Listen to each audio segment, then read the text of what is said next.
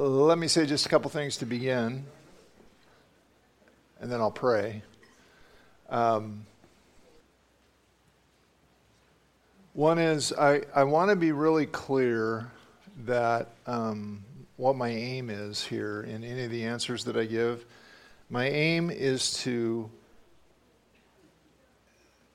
accurately represent what Scripture is teaching.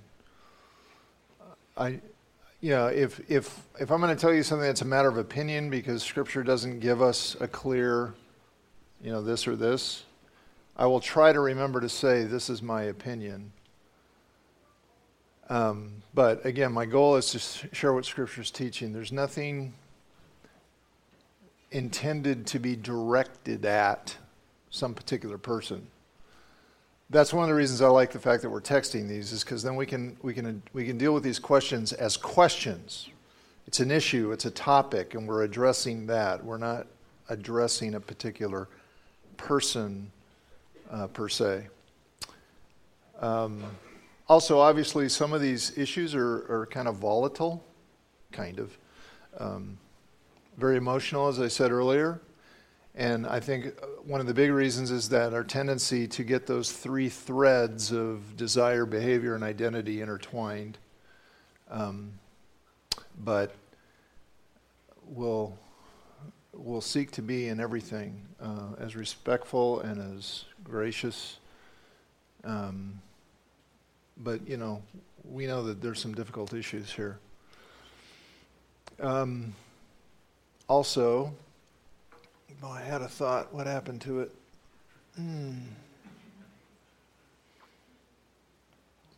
Yeah, it'll come back if it matters. I wanted to tell you, too, I have an article here. I mentioned Sam Albury. I quoted him a couple times in the message. And I've made some copies of an article, and I'll put those in the back, and one per family, one per household. And if we run out, somebody get a piece of paper and, if we could have tick marks of how many more copies we need, I'll make some later, and then we can have them next week or down in the office if you want to come. This article is entitled, "Where to Find Hope and Help Amid the Sexual Revolution." Let me just read the opening paragraph or two. It's no secret that the Western world has undergone a dramatic transformation regarding issues of sexuality and gender identity. 20 years ago, the widespread acceptance of gay marriage seemed largely unthinkable. Even just 10 years ago, issues of transgenderism were far from mainstream consciousness. Many in our culture have seen these shifts as an unqualified good, a needed sign of progress toward a more just and inclusive society. But for many Christians, these changes have been bewildering. The world we thought we knew has been pulled out from under us. The Christian view of marriage as being between a man and a woman, and the basic assumptions that we're all made as men and women, may not have always been championed by our culture, but it was at least seen as a legitimate part of Western thought. Now such views are increasingly seen as an actual danger to society. How did we get here, and what should we do about it? And then the rest of the article answers those questions. So, Greg, if you want to just put those in the back. Okay. The other question, this is what I remembered now. So the basic sideboards for this particular Q&A time is primarily intended to be questions that have arisen through our study of 1 Corinthians. If you ask a question outside of 1 Corinthians, or it's not directly raised on that, that's great. I'm not opposed to that. And depending on how our time goes, I'll be happy to try to deal with that. But I'm going to give priority to questions that come out as a result of the series first. Okay? Does that make sense? And I'm not necessarily expecting that all the questions deal with the sexual issue only, although that tends to be one that we have lots of questions about. Okay, we ready, Tyler? All right, here comes number one. My kids have gay friends, and we love them, of course. How does one address their identity issue in a non-confrontational way? Yeah, I knew this would come up.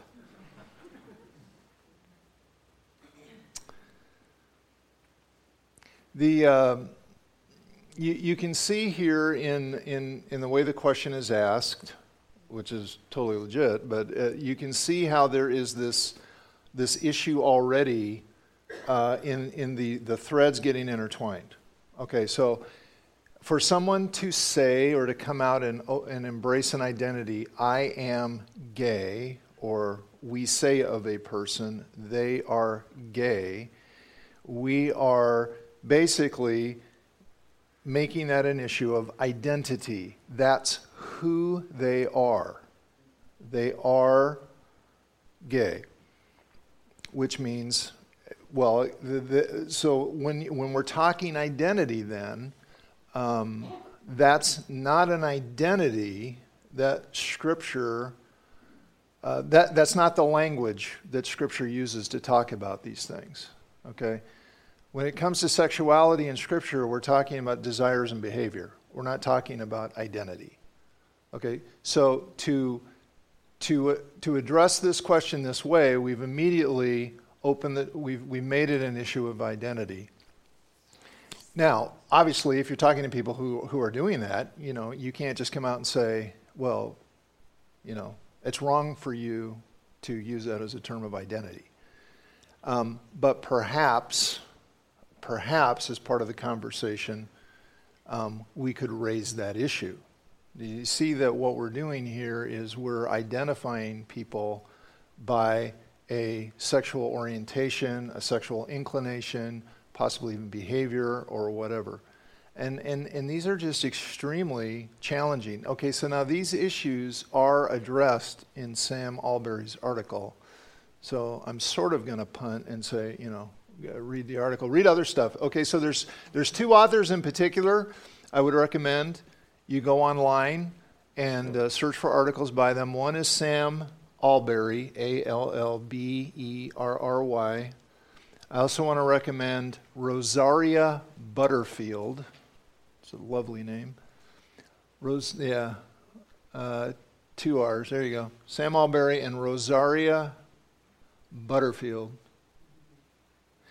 And you'll find several articles by both of them on the website called The Gospel Coalition. The Gospel Coalition. Sam, as I mentioned, is a pastor who has, I heard a talk by him where he said that ever since he can remember having romantic or sexual feelings, they have always been feelings toward men and not women. And he is a solid believer in Jesus who is living life as a celibate man, seeking to fully ground his identity in the person of Jesus and what Jesus says about him. So I admire him very much, and he's got some great articles on these topics. Rosaria was a professor at a major university who was fully immersed in a same-sex lifestyle. And she came to Christ as a result of a couple, a pastor and his wife, loving her and having her in their home repeatedly, having lots of conversations. One of the things she mentioned is that she thinks what may be our most important tool in relating to our culture these days is the tool of hospitality and of having people in our homes regularly and having conversations. And when we say conversation, we mean it. It's a two-way dialogue which involves listening. Sam points out a proverb that says, what is it? The one who answers before they've listened is, I can't remember the exact quote, but stupid does probably a fair job of foolish, whatever. It's foolish to answer without listening. So getting back to the question, of course we love them. How does one address their identity issue in a non-confrontational way? I'm not sure it's possible to address it in a way that doesn't, because at some point you have two different worldviews. You have two different perspectives. You have two different fundamental commitments to how we answer the big questions of life. I would suggest that you do not say, hey, let's talk about this, bam, it's going to need to be as part of a question. It's going to need to be as part of a dialogue. And one of the things Sam says when he talks to people is he's found that when he goes on a college campus, for example, and he's going to be speaking on issues like this, he will meet with students who are usually part of some kind of a club or something that identifies as LGBTQ or something. And as he's talked with them, he has found that very often one of their main emotions is fear, because they're afraid he's coming to trash them. They're afraid he's going to just be hostile, and they're afraid that as a result of whatever he says, they're going to experience hostility and aggression and even violence from other people. So he is very careful to meet with them and to listen to them and listen to their fears and listen to what's on their hearts. And he'll just often say, I would love to hear more of your story if you would care to share that with me. So, conversation, and at some point we have to realize that the main issue is Jesus, and the main issue is what he says about us and how he wants us to know him.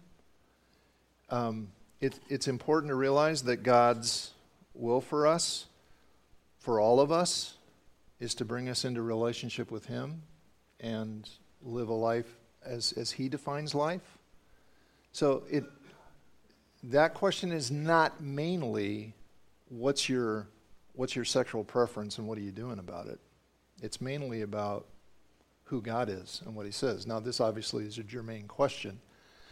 But I don't know if you can be... The statement, we love them, of course, that's powerful. Love is very powerful. The thing we always have to keep in mind is that love also tells the truth. I addressed this in a message several weeks ago. How do we define what love is? Who defines what love is? How do you love your friends who, let's use a completely different issue, who are involved in some other behavior that Scripture identifies as ultimately destructive? Okay? What do you say? How do you say it? These are very difficult conversations, but you know it. Yeah, I care about you. Obviously, the level of relationship's going to be huge. And let me say this too. A lot of it has to do, in my mind, of whether someone is professing to be a follower of Jesus or not. If they're professing to be a follower of Jesus, the conversation looks one way. If they're not, and they don't necessarily have any interest in Jesus, or they don't even know anything about him, that conversation looks very, very different. But I can't give you, the particular words. It's going to depend on the relationship. It's going to depend on what that person is thinking, and so it's going to involve conversation and listening. We've not. Jesus didn't call us to be the morality police, right? He calls us to be witnesses. What's a witness? A witness is someone who testifies, gives testimony about what they know. And what do we know? We know Jesus, and we know what he has said. And we are to give that testimony in a gracious, life-giving way. I'll tell you this, if people sense that our main objective is to somehow control them or, be angry toward them, then that conversation's not going anywhere. But the other extreme is that we're so concerned about having that person like me that I don't ever say anything that would offend them potentially, and that's the other extreme to avoid. Because at that point, if I only say what I say because I don't want that person to be mad at me, I don't want them to disapprove of me, I don't want them to think I'm mean or I'm hateful or I'm whatever, that sort of self-preoccupation, I don't think that Jesus defines that as love. Does he? Because at some point, I've got to be more concerned with the person I'm talking to than with me. So, what's that conversation look like? I don't have any easy answers. Yeah, Pastor, the Supreme Court has said that gay marriage is the law of the land now. The liberal media says if Christians, if we speak out against gay marriage, that labels us as a hate group. So are we to remain silent? The question is, to repeat it, the Supreme Court has said now that same-sex marriage is legitimate. It's the law of the land. And I don't know that they said this, but some would say to speak out against it is to engage in a hateful, be identified as a hate group. So what should we do? Well, I think the short answer is we speak the truth in love. I mean, I'm not going to organize a picket, but as I think as being clear as we've gone through this series, it's important that we say this is what Scripture teaches and this is what Jesus affirmed. And as I mentioned in this one, there is that assumption that if you speak to these issues, you must be motivated by hate. How do we show people that isn't true? It's probably not with an argument. It's probably how we live. So if we want to prove to people that we're not motivated by hate, then that means we better talk about these issues in a non-hateful way. And we better relate to people who see it differently in a way that could be characterized as life-giving, hope-affirming. But no, if you're going to be a follower of Jesus, we can't accept definitions of marriage and of healthy sexuality that contradict what he told us. So we looked at Matthew 19 2 weeks ago, where Jesus refers to Scripture, specifically from the book of Genesis, about God's creation of the first man and woman and their relationship, and he uses that to settle a question about marriage. And in doing so, he's pretty clear. Have you not read that he who created them from the beginning made them male and female and said, for this cause a man shall leave his father and mother, cleave to his wife, and the two shall become one flesh. That's Jesus' definition of marriage. So.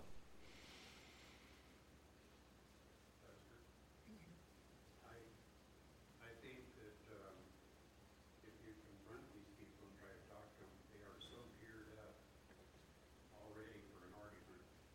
They think you're out to get them. I mean, it's what our society has come to. You're here and I'm here and you're out to get me. Mm-hmm. So that was a statement that basically oftentimes people are looking for an argument or they're geared already to have an argument. I just read something about that. I think actually it was Sam Albury saying something about that. He said, one of the things we have to remember, no it wasn't, it was another guy, can't remember his name. He said, we probably have gotten a misperception from media coverage of these issues that everybody's an activist and everybody's angry. He said in his experience that's not true, that a lot of people are just genuinely wrestling with some of these things, and they're not necessarily trying to change society other than to want to be treated with decent, genuine decency and fairness. So that's another, I think, point of conversation. I think I'm going to refer to this next week a little bit. how you deal with somebody who's hostile and angry is very different from how you treat somebody who's genuinely wondering and questioning and concerned. So I think, again, it's important to listen and find out, is this someone who actually wants to have a conversation, or is this someone who just wants to have an argument? But I think we should be careful not to assume that everybody's in that camp. He was having a conversation with somebody who identified as gay, same-sex attraction, and he was very interested in Jesus. And they were having a conversation about Jesus, and the Christian stopped and said, I'm curious, what's attracting you to Jesus? And he said, Jesus treats me like everybody else, like he treats everybody. He puts us all in the same boat. He said, I've been told now for years by my friends that I'm somehow special.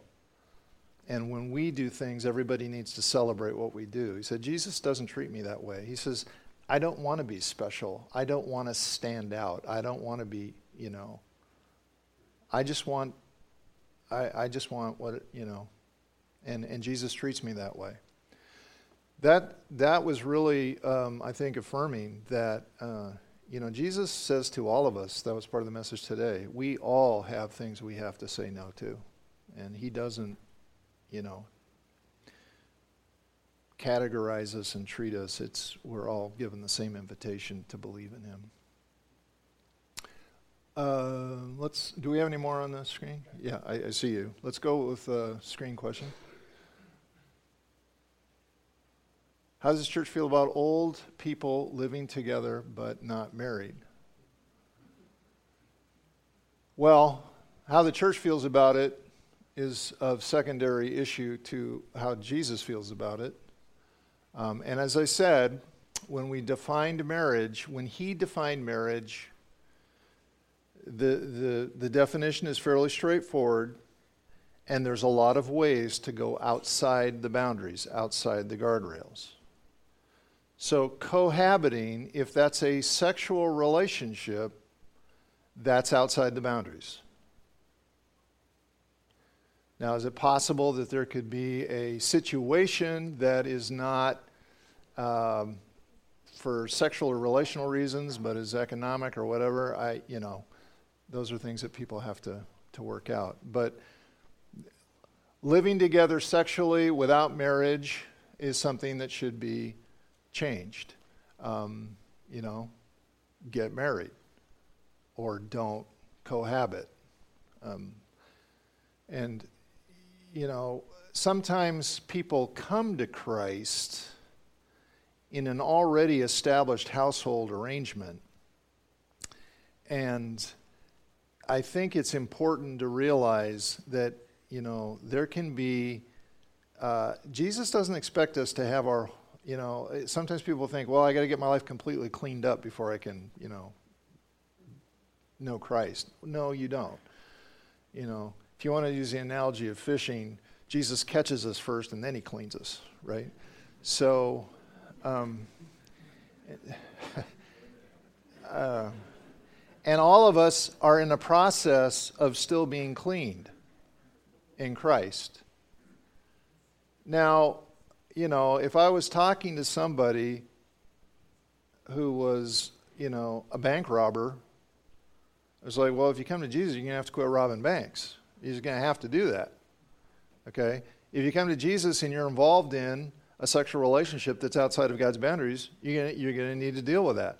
What does that look like? Well, I don't know. Maybe at first it would look like, well, we need to talk about this relationship. We need to figure out what we're going to do. We can't just keep on having a sexual relationship outside of the boundaries if we're going to follow Jesus. So what do we do? What are the steps we need to take? Maybe that'll happen quick, maybe not so quick. What if there's children involved? The changing in the household situation can be very challenging, but I would say, well, if you're a couple and you have children, then let's get you married. Let's understand what that commitment involves, and let's take care of that. Anyway, I don't think being old has anything to do with it. I'm not sure that makes a difference. I don't know that Jesus ever said that. Damien? I was just curious about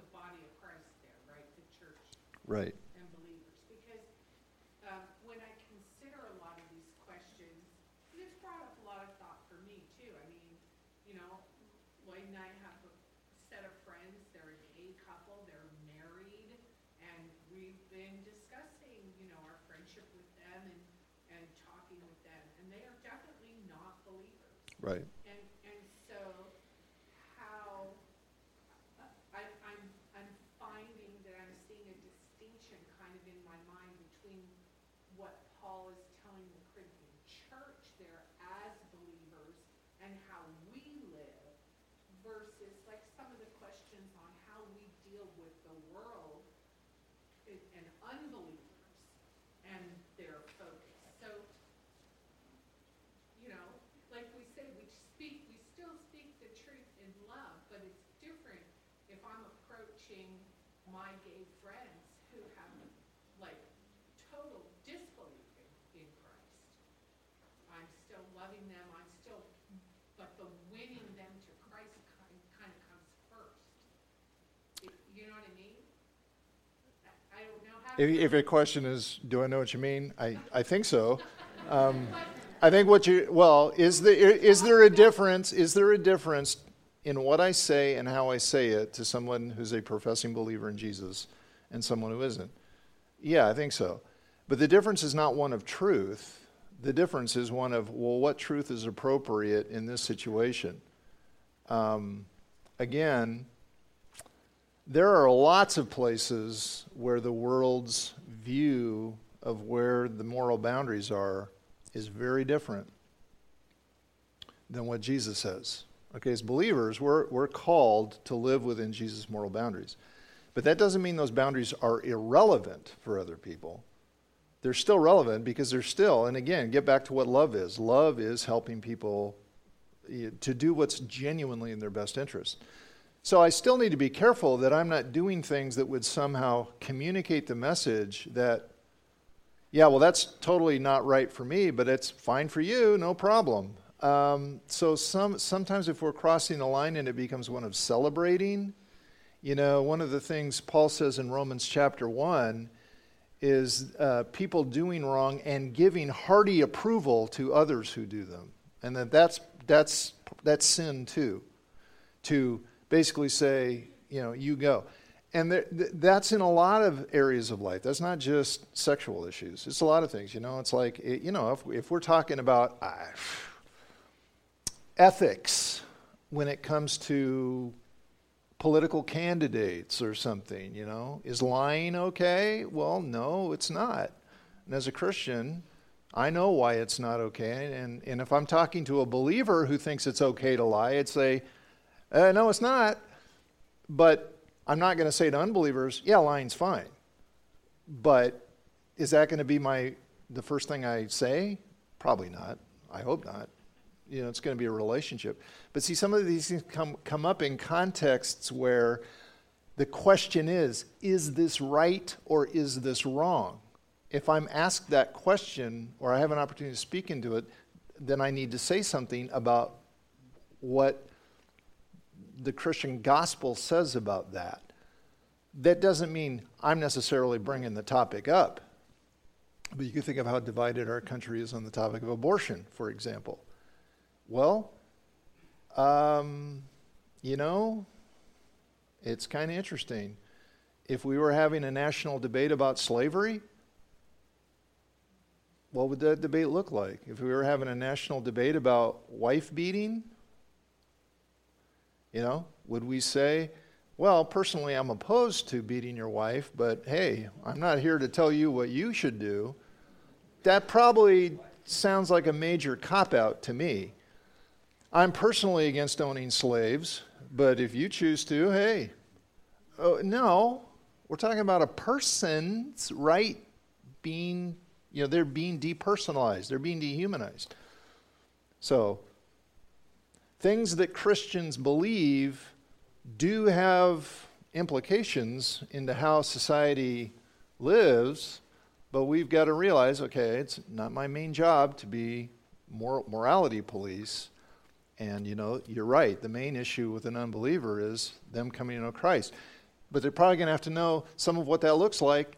You know, Jesus said, count the cost. So if I'm talking to a couple in a same-sex relationship that's sexual in nature, and if I'm talking to them about what believing in Jesus looks like, it would probably be a little irresponsible to not at least bring that issue up in some way, but as lovingly, as graciously as possible. The passage this morning talked about wrongdoers not inherit the kingdom. How does that track with the fact that as Christians, that we as Christians inherit but are still wrongdoers? Okay. As Christians, we are repentant wrongdoers. That's different than wrongdoers who are not repentant. The passage is talking about wrongdoers who are continuing on a pathway of doing wrong that's characteristic of their life, and they don't see it as wrong, and they're not willing to deal with it. As Christians, when we do wrong, we have to deal with it. That's what I was trying to say when I said we're never to say, well, yeah, I'm a believer in Jesus, and Jesus will forgive me no matter what, so I don't have to deal with this sin thing. Well, yeah, you do. Yeah, you do. We all do. Yeah, I don't know what sinful desires you're prone to. I know what ones I'm prone to. And when I said this morning, some desires are really hard to say no to, I hope that resonates with everybody. You know, don't you desire, you know? I mean, I would really like my desires, and some have changed. Some have changed. I think some desires can change right away when a person comes to Christ. You've probably heard those testimonies. And there's other desires that don't change right away, and it's a lifelong process. The Bible uses the term, put them to death in Colossians, which means separate yourself from them. Well, yeah, some of these desires are pretty tough to get rid of. When somebody cuts me off on the freeway, I still desire vengeance. Vengeance is not okay for a follower of Jesus. If I take vengeance, and you can do that, you know, in subtle ways with people in your own household. Somebody hurts you, you can hurt them back. And if you're married, you have learned sophisticated ways of how to do that. You know how to hurt your spouse. You know, because you know them better than anybody probably. That's not okay. And so what I wouldn't want is for someone to say, well, I'm a Christian, but I can go ahead and hurt my spouse all I want because Jesus will forgive me. Baloney. You cannot. And at some point, if a behavior is consistent enough and there's no repentance, that's supposed to raise the question, am I really a member of God's kingdom? My biggest fear for church-going people is people who think that because they prayed a prayer when they were 8, it's all taken care of. And I can just go ahead and live any way I want. No, you can't. You're not saved by praying a prayer. You're saved by a faith connection with Jesus. And I was going to use this in the sermon, I forgot. Great line from Pastor John Piper. He says, the same faith that leads, the same faith that trusts Christ for the forgiving of sin, trusts him for the fighting of sin. You can't separate those. That's what James means when he says, what good is it to say you have faith but no works? That's not real faith. So I tell you, the thing that scares me to death is people thinking they have faith who don't. You know, remember Jesus in John 7. Many will say to me on that day, Lord, Lord, did we not do all these things in your name? And he said, I tell you the truth, I never knew you. That's terrifying to me. So, if we're a Christian, we are repentant wrongdoers. Now, are you doing wrong you don't know about? Probably. I hope as soon as you find out about it, though, you say, oops, I can't keep doing that. That's one of the roles we have with one another, by the way. Hey, brother, you need a hug and you need a kick in the pants. Which do you want first? Next. Oh, my.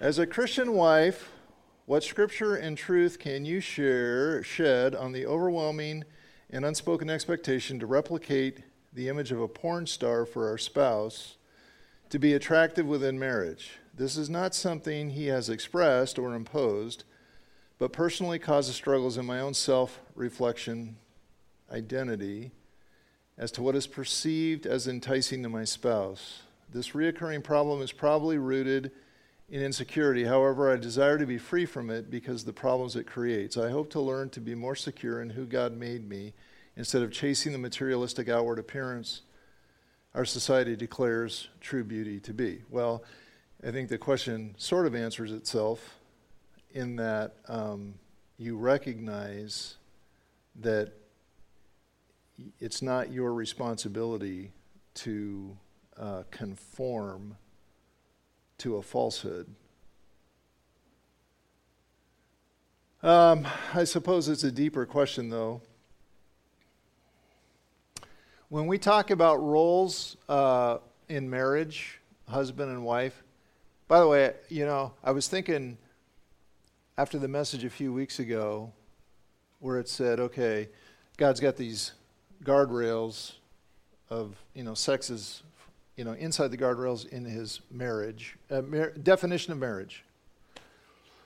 And I got to thinking, boy, I hope somebody doesn't get the idea that as long as you stay within the guardrails, everything's going to be great. All you got to do is make sure you keep sex within the guardrails, and it's all going to be just amazing. No.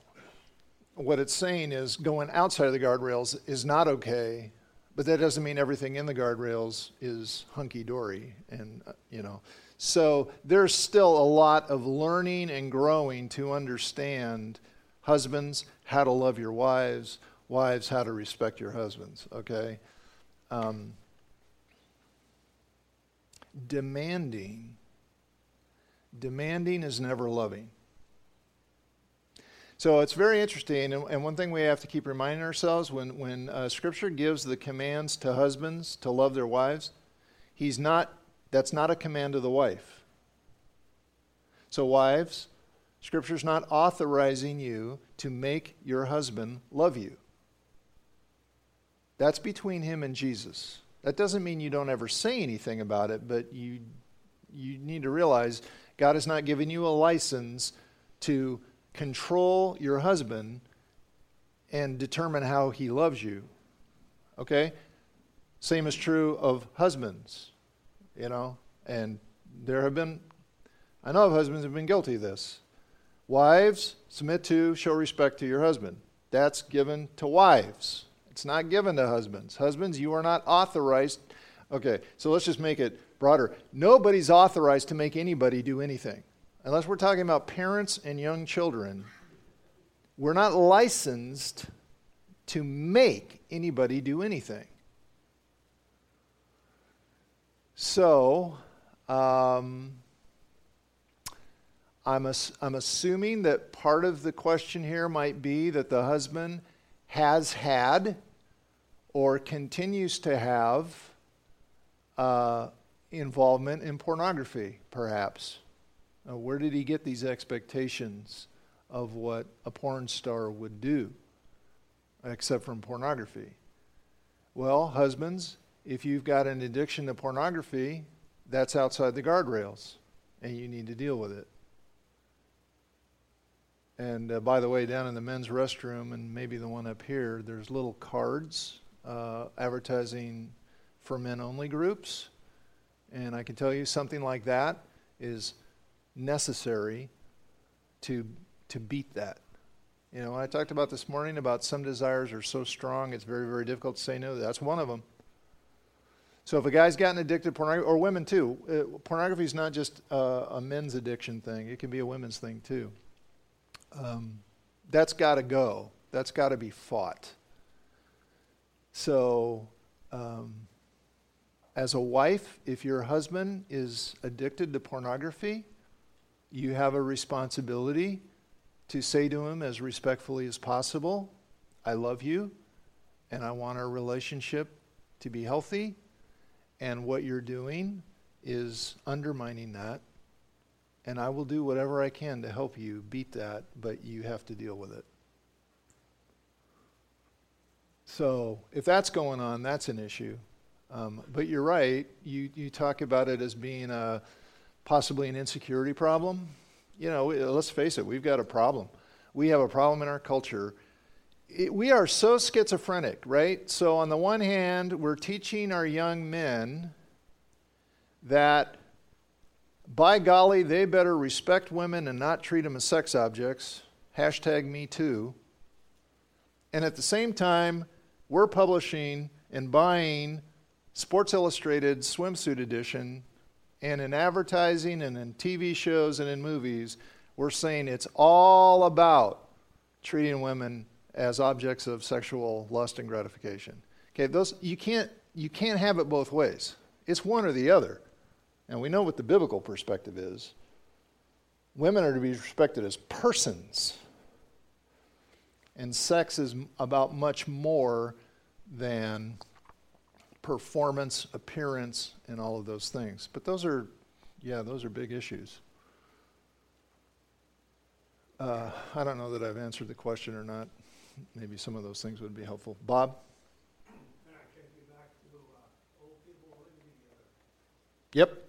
I'd like to emphasize the old. Old people, like myself, would like to have a $500,000 Lamborghini, but it's not going to happen. Right? A lot of things aren't going to happen when you're old, because they died a long time ago. And I'm just trying to emphasize that two people living together can be loving, kind, and follow all of marriage, since I've had 57 years of it, rules and regulations. The thing I want to emphasize is, I think two old people is loving each other, and live together, and if all the other things were still there, that was, I guess the question was, can two people live together and not be married? I would question why people would want to live together in a marriage relationship effectively without being married. Now, I know what some of the answers will be, and most of them will be about finances, and most of them will be about things like insurance and inheritance for the kids. I question whether those issues take precedent over making a covenant commitment of marriage to one another. So I'm going to stand by the statement, if people are living together in a relationship that's essentially what marriage is supposed to be, they ought to be married. So, and it's certainly true that, if we're talking about the sexual area, someone who's, but nothing's you can say, well, most old people this and most old people that. There's always exceptions. Yes.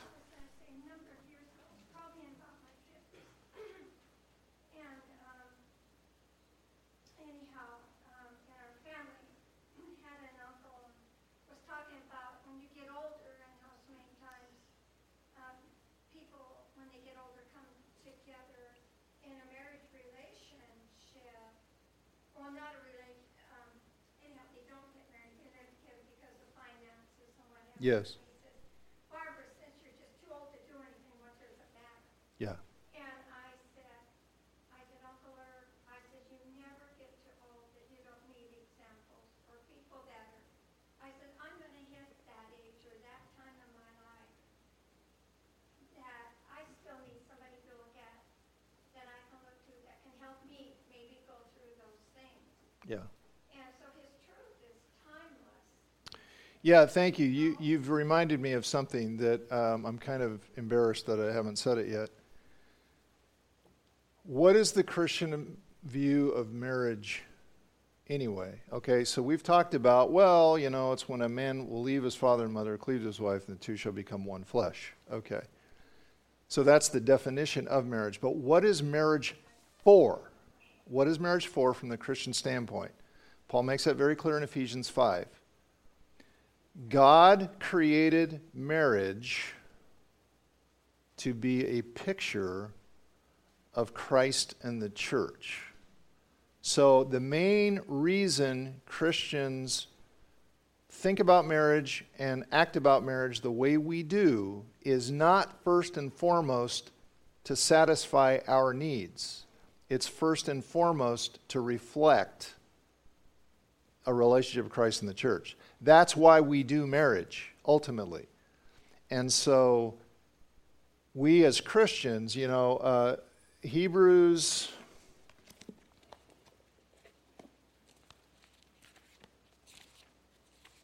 13,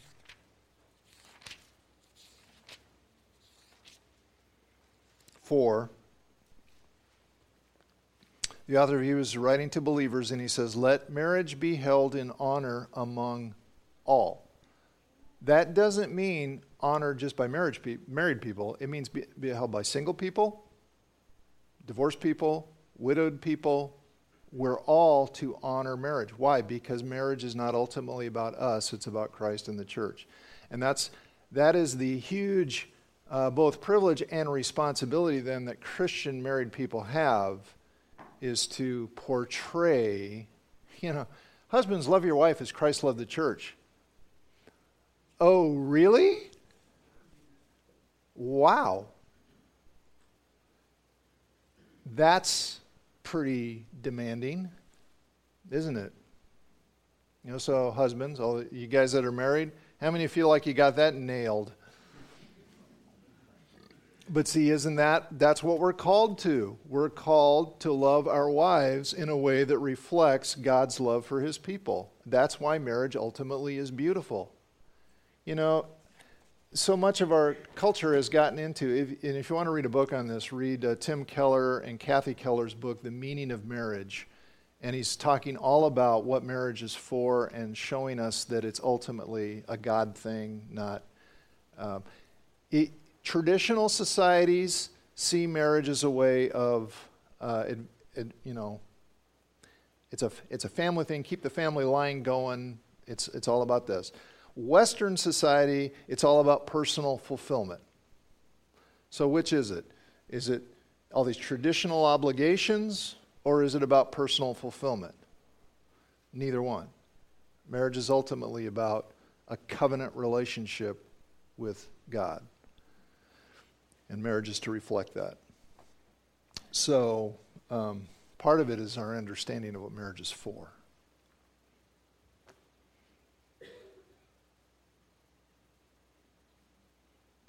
Discussion about gender is complex. Amen. Is it ever okay to identify as a gender other than your sex, or to still identify as your biological gender, but take on characteristics of another gender? Where's the line? We haven't really talked much about this. This is going to come up in chapter 11 because the Corinthians were seeking to eliminate gender distinctions, and Paul has some things to say about that. So this will come up later. Some of us are still... What do you mean? What's the difference between gender and sex? Well, great statement. It's complex. Our culture now has basically defined gender as culture, as a cultural construct.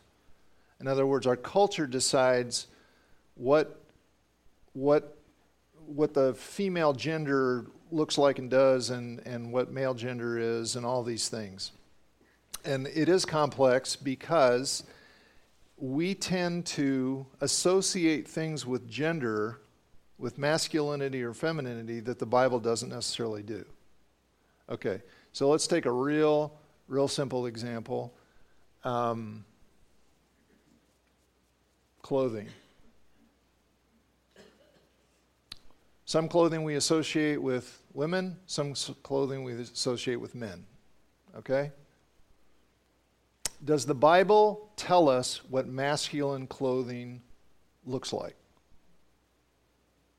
Anybody? I'm not aware that it does. Or what does feminine clothing look like according to the Bible?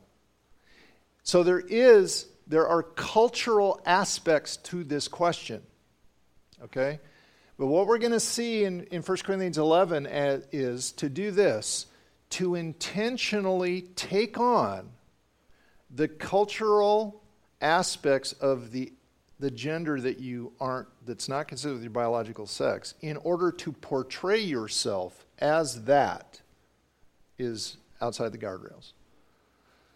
So, part of the problem in this discussion is we're not talking about absolutes, we're talking about stuff that's culturally relative, and what men do, what women do typically, and all this kind of stuff. And like most issues that our culture is confused about, there are elements of truth in what they're saying. Okay, I was bullied a lot in school because I was not masculine enough. I was not into sports. I was not into, whatever. I didn't play football, okay? And in my high school, if you didn't play football, you weren't a real man. I was into drama. I had an artistic temperament. Well, I got called names because of that, okay? Because I'm not man enough. Well, so that if we as a culture then say, okay, men play football, they smoke Marlboro, they drive big 4x4s, women are artistic, they like knitting. I don't know. I'm less clear on this side of the chart. Whatever. Okay, is that how the Bible defines masculine and feminine? No.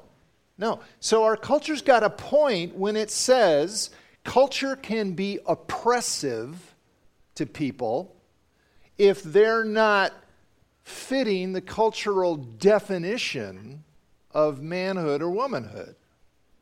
That's wrong. So as a church, we should help people see that being a man doesn't mean wearing blue. Now, that's one piece. The other piece is for somebody to intentionally take the cultural stuff that is in that culture regarded as manly, and they're intentionally taking that on because they want to portray themselves and identify themselves as that opposite sex other than God created them to be. That's a problem. But there's going to be lines here. Is it okay if a boy doesn't want to play sports? Is it okay if he wants to take a dance class? Is it okay if he, doesn't want to go fishing? Yeah. Is it okay if a girl wants to ride horses and, girls often do that anyway. What if she wants to fish? What if, I have friends whose daughter, when she was young, so did not want to be a girl. She so wanted to be a boy because the boys have all the fun, she thought, and she prayed, and she was upset that God wasn't answering her prayer. Now, today, there are families who would say, oh, well, maybe you really are a boy. I don't think that, I know that's not the right approach. The right approach is to say, well, honey, there's nothing that says you can't fish or whatever, but God did make you a girl, and that's a beautiful thing. And today she fully embraces that.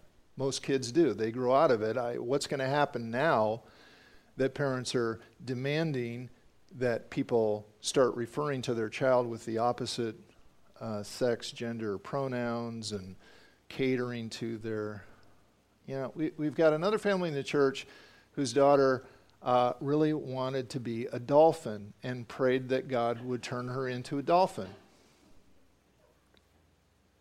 God's not going to answer that prayer because God made her a woman.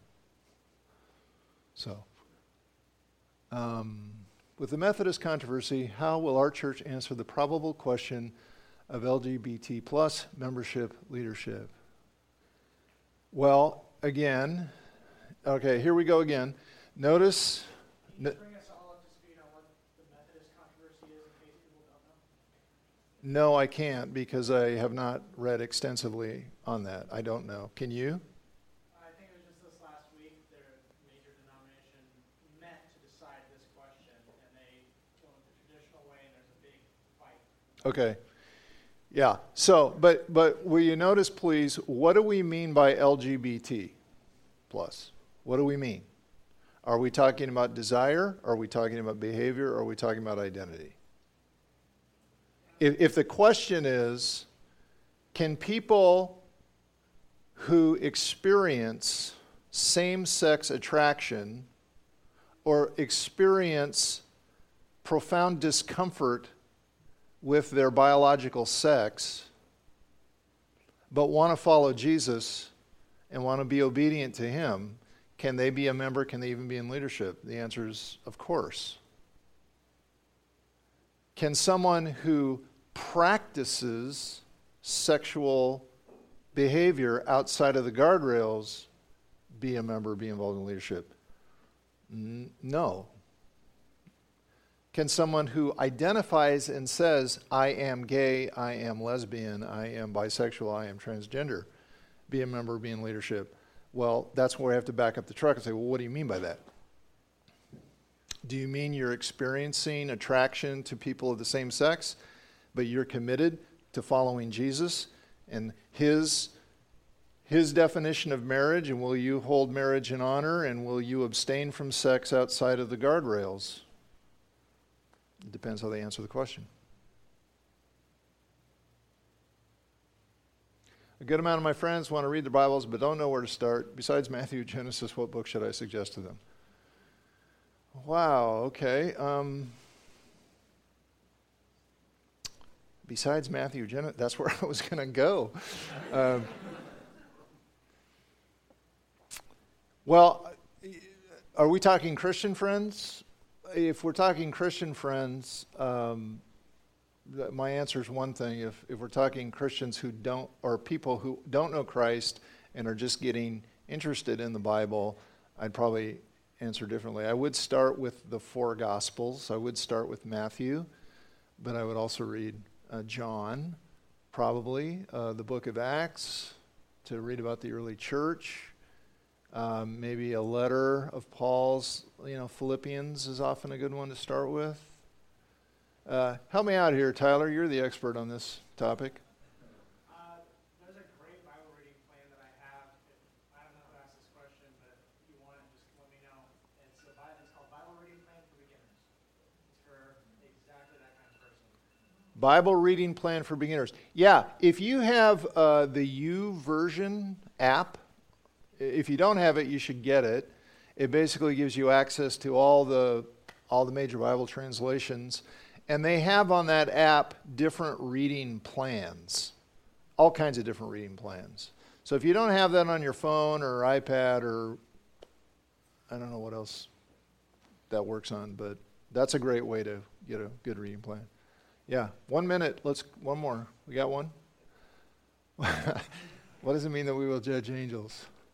I think in that context, judging is being used in the sense of ruling over, so that we are told that we will share, if we're a believer in Jesus, we will share in Christ's rule over his kingdom. I don't know everything that involves, but he's going to delegate ruling authority to us in some way, and somehow it affects angels, and I don't know any more than that. Is there another one? It's not a question, but a huge thanks for it. So appreciate it. Well, thank you. You're welcome. All right. I think I forgot to pray when we started, and I'm mortified. So let me address that omission now. Father, I'm sure these aren't the only questions, and I'm sure that some of the ones I attempted to answer, I didn't necessarily answer as well as could have. I could have, or maybe I did the best I could, but it wasn't that great. So will you help all of us? Help us bring our questions to you. Help us bring our questions to one another, and may our heart's desire be to know how you would answer these questions. Lord, guide us. Some of these are really hard, especially the ones that involve kind of in our society being faithful to you and at the same time loving and caring about people. You want us to be truthful and to be loving, and sometimes, Lord, how those fit together is really tough. So help us, Lord. Thank you for our time together, and help us trust you. In Jesus' name, amen.